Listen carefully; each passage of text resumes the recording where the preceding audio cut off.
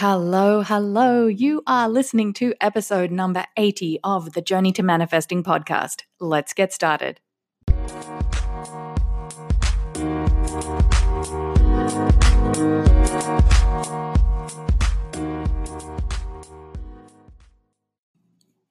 Welcome back to the show. Today's episode is all about the transformative power of forgiveness.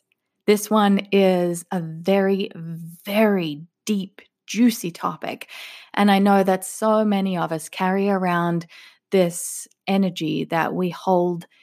I don't know, it's hard to say sometimes. We hold it in our hearts, in our cells, in our thought patterns. And ultimately, that blocks the flow of possibilities in our lives when we are unable to do the inner work that's required to release people from our grudges, from our judgments, from our assumptions, and from the energy of wrongdoings. Now, I'm not saying when I speak of forgiveness, before we dive into today's episode, that you need to forget what happened or what happens, because here's the thing, we learn from that. It's a cycle. But if your heart and your mind is open to the possibility of trying on the energy of forgiveness, it can ultimately set you free.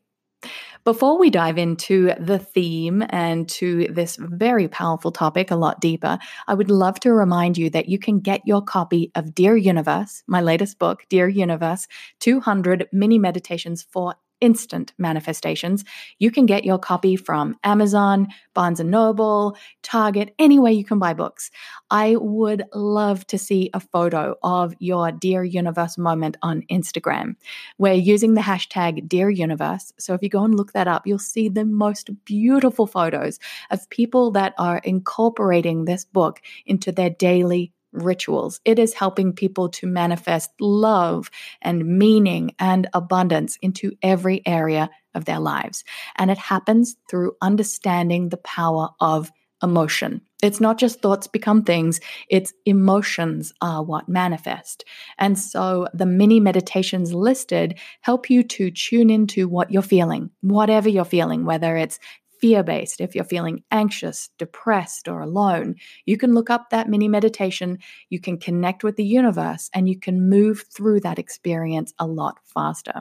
So again, you can go to sarahprout.com/book for more information on how you can get your copy of Dear Universe. I know you're going to love it.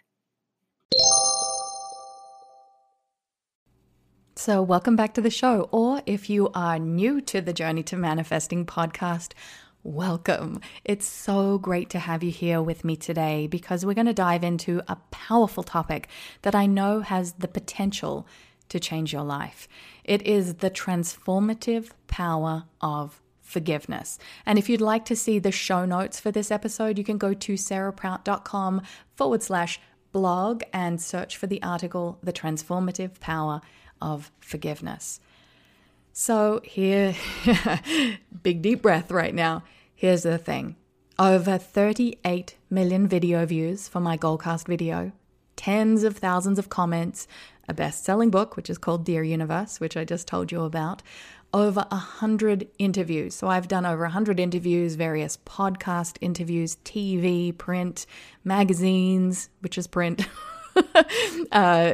blog articles, you name it. I have spoken about my story of survival of domestic violence over the last, 6 months. So I've really been working the story because it was to help promote my book. And today is, how do I put this? This is actually quite difficult to talk about.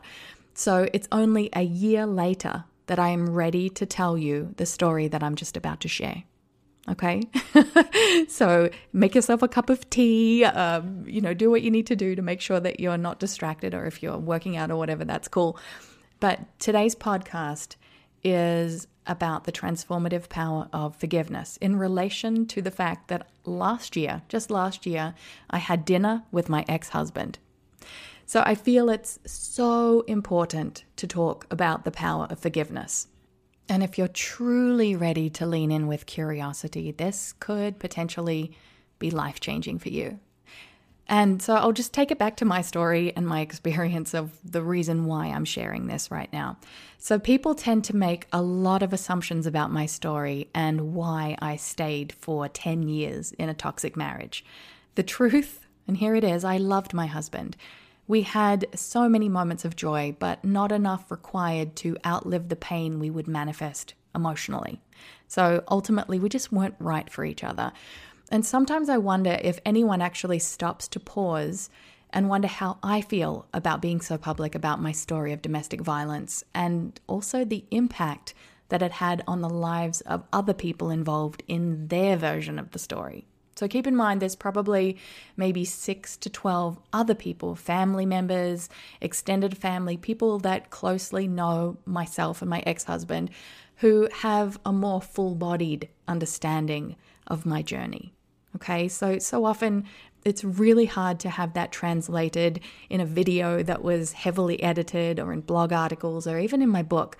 Unless you were there and you knew us personally, it's very hard to make the call as to what was working and what wasn't. But having said that, like the overall framework was that of domestic violence.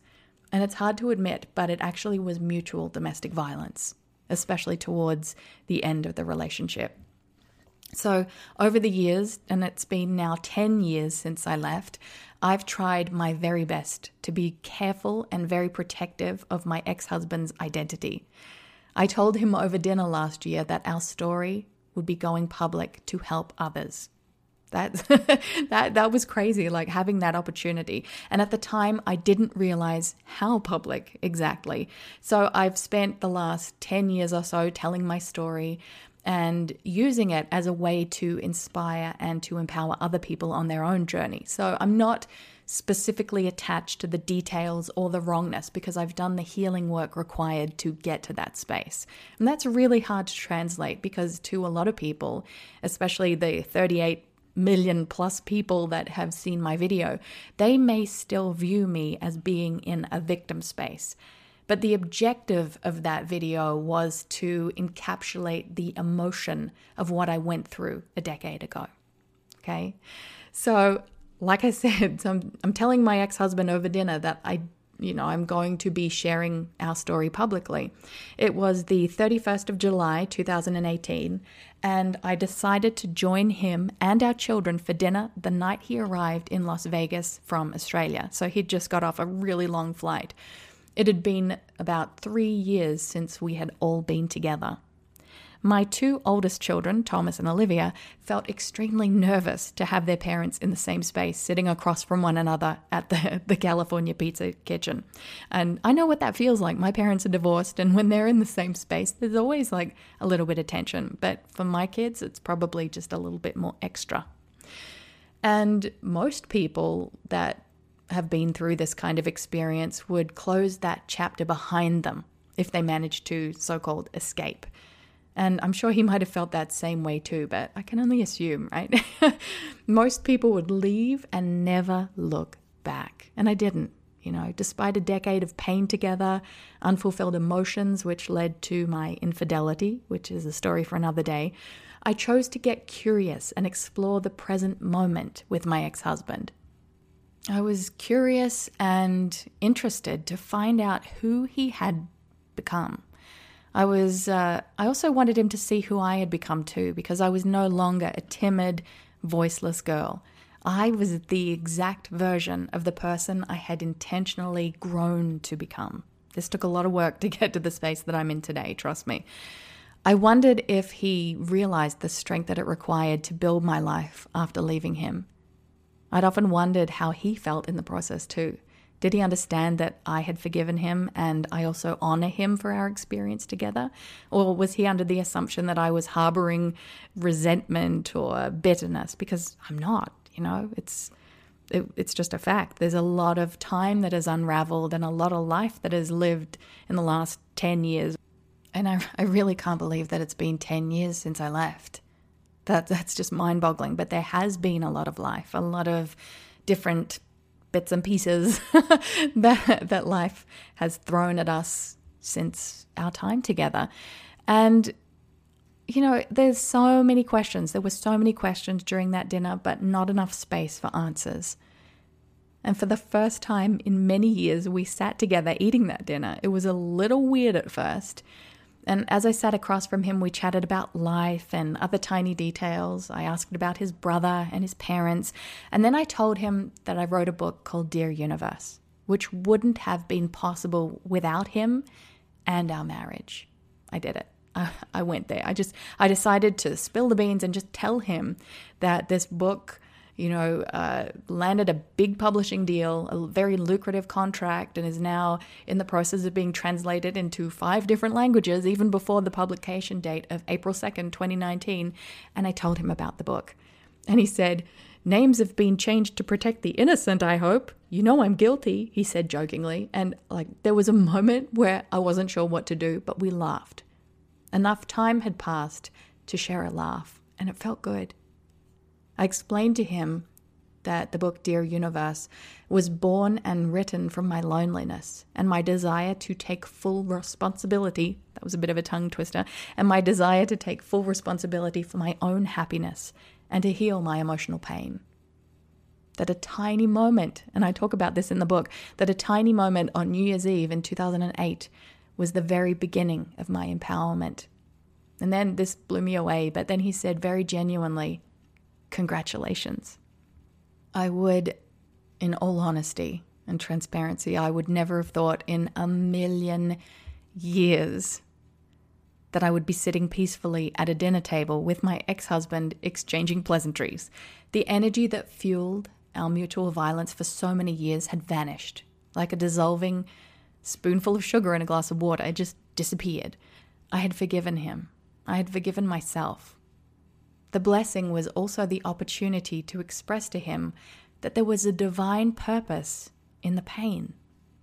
That beyond just creating 2 beautiful children together, which we did, that the universe had actually worked through us to now inspire millions of people. I expressed the deep honor of the pain, and it was ultimately a divine plan. Now, just keep in mind as I say this isn't applicable to everybody because it takes sometimes decades for the pain to build a purpose around it, that you can help others. But I do believe that that is the purpose of pain, to rise above it and remember the power you have to inspire others to walk a less severe learning curve of recovery. And more often than not, we can't see the lesson and the purpose when we're in the midst of the emotional distress. We just can't. We tend to always get so wrapped up in the wrongness. We're blinded by the blame, entitlement, and patterns of judgment.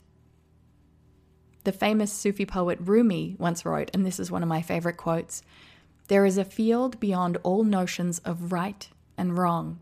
Come meet me there." And in this moment, with my ex-husband in a restaurant in Las Vegas, I was sitting in that very field. I was no longer carrying the label of adulteress, again, a story for another day, and he was no longer a so-called wife beater, which is a heavy, heavy label. We were just 2 people in the surrendered state of forgiveness in the present moment because enough time had passed for us to become different people. This conversation probably wouldn't have happened had it happened 5 years ago, 6 years ago, Lord knows 8 years ago. In this moment, I still felt really awkward. Don't get me wrong, it was super awkward. However, there was a full circle layer of completion that was in the process of unfolding. And today, as I speak these words in this episode, I wish my ex-husband nothing but happiness, joy, and fulfillment. Our path together completed a very karmic circle. There was love and there was loss. Ultimately loss of ourselves, and then a magnificent rebirth of possibility. And this is what happens when you tune in and you ask yourself, who can I forgive and how can I forgive myself? The power of forgiveness is truly transformative. It heals you on every level of your being and allows you to create your future from a space of clarity, stillness, and joy without the burden of the past holding you down. And the other thing to tongue-tied, and I don't know whether I'll edit that out, but the other thing to remember is that obsessing about the wrongdoings of others will make you sick. It's like drinking poison and expecting the other person to die. The power of forgiveness is the manifestation of your ultimate freedom. I'm going to write that again. The power of forgiveness is the manifestation of your ultimate freedom. So ask yourself for a moment, if you're willing, do you have someone to forgive? Or do you perhaps need to forgive yourself for something, to let it go, to live in the present moment, and to remember that this life business isn't a dress rehearsal. It's a powerful opportunity and invitation to be the best version of who you can be while you're here, because you never know what's going to happen tomorrow. So that's it from me for today. If you like this episode, please either share it with your friends or leave a review. I would love to hear from you. That would mean the world to me. And also, don't forget, you can get yourself a copy of my book, Dear Universe, if you would like to know more about my journey and how I got to where I am today. You can go and get a copy of the book from Amazon, Barnes & Noble, Target, anywhere you can buy books. Make sure you tag me when you get it in a beautiful photo on Instagram. You can follow me at Sarah Prout and use the hashtag Dear Universe. So until next time, my friends, thank you for being here and enjoy your journey to manifesting.